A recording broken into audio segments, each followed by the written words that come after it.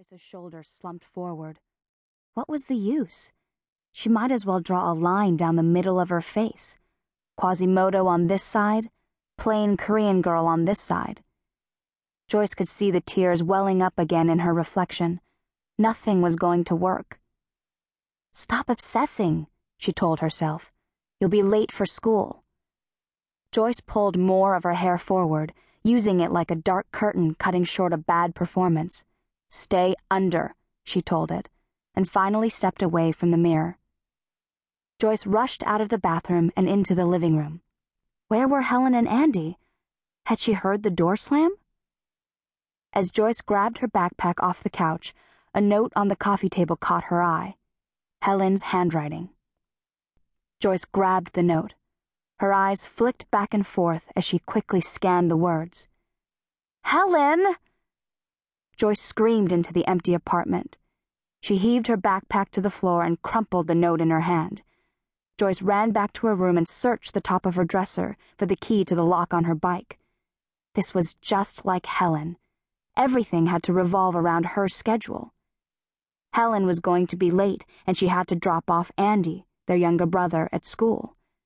Helen had a meeting so Joyce could ride her bike. Joyce flung a stack of paper to the floor and found the key. She snatched it up and ran out of the apartment, slamming the door behind her. The whole reason Joyce had asked for a ride in the first place was that today was not just some ordinary day. And if Helen had even taken a millisecond to think about anybody else besides herself, then maybe she would have noticed how hard Joyce had been trying to look good today. Joyce pedaled furiously, the bright morning sun glaring into her eyes as she rode out of the apartment complex and onto the streets. As she started her ascent up the hill to her high school, beads of sweat popped up on her forehead. Damn this heat. Damn this sweat. Damn you, Helen. Oh, God. Joyce quickly reached up to her zit. Same size. Well, at least it's not bigger, she thought. Even though Helen was heading into her second year of college, she still lived at home and used the family sedan like it was her own. Joyce had gotten her driver's license over 6 months ago, but she rarely had the chance to drive. Once Helen didn't have to get to classes every day, Joyce vowed to herself that it would be her turn to get the car. Joyce crested the top of the hill, and the city of Orangedale spread out below her. The heavy freeway traffic of Southern California crept along as the morning commuters sat in their cars, talking on their cell phones and inching their way to work. And if she squinted just so, Joyce could imagine that she saw a ribbon of the Pacific Ocean glimmering in the distance. Joyce coasted down the hill, past the line of cars headed into the parking lot of her high school, and stopped at the bike rack. All around her, there was an upbeat intensity to everyone's steps and chatter. The last day of school felt almost as good as the first day of summer. Joyce jumped off her bike.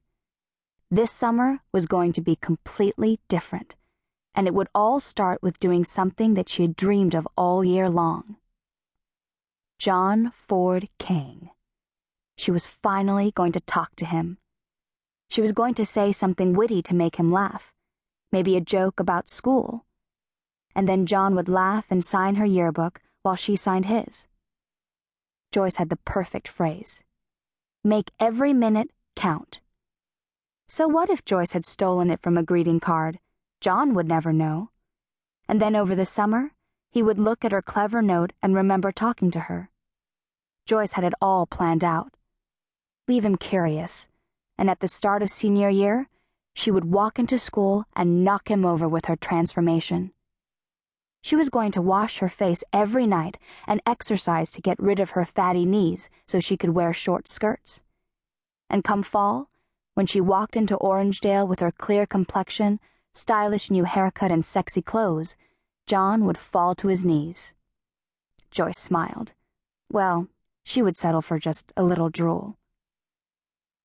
Some girls in the distance were squealing and hugging as though they were never going to see each other again. Probably seniors being melodramatic, like they didn't have all summer to go to the mall or hang out on the beach. Joy still had one more